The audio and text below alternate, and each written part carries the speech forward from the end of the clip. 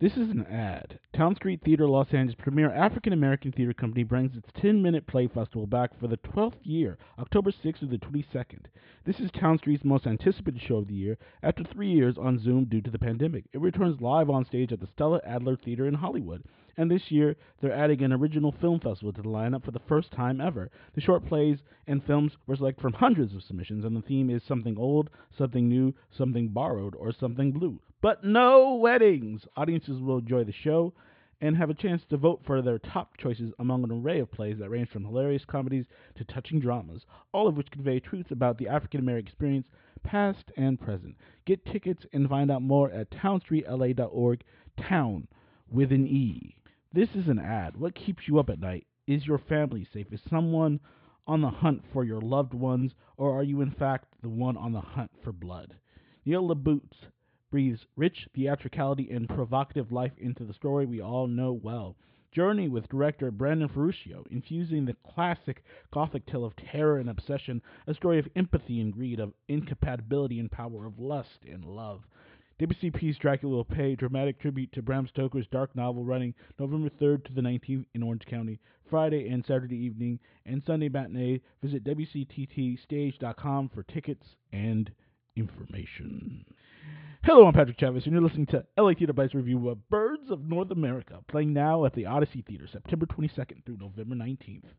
2023. Birds of North America is a two-hander drama about relationships between a father, John, played by Ari Gross, and Caitlin, played by Jacqueline Massey. The play chronicles the moments between them as they birdwatch outside their house in Maryland.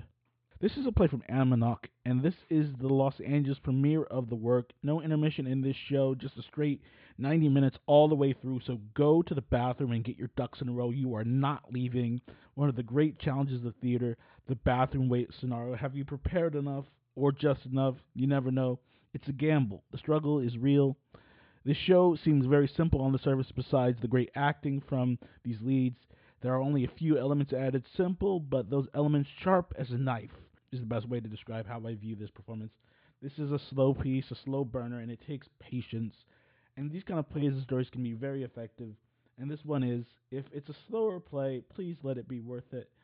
The payoff was very worth it. What an appropriate time for a play like this. The set looks like fall. Lots and lots of leaves all over the stage. Fall branches hanging from the rafters and a big looking tree hidden in the background. Left of the stage, a porch leading into a house. The colors of this play, brown, red, mahogany.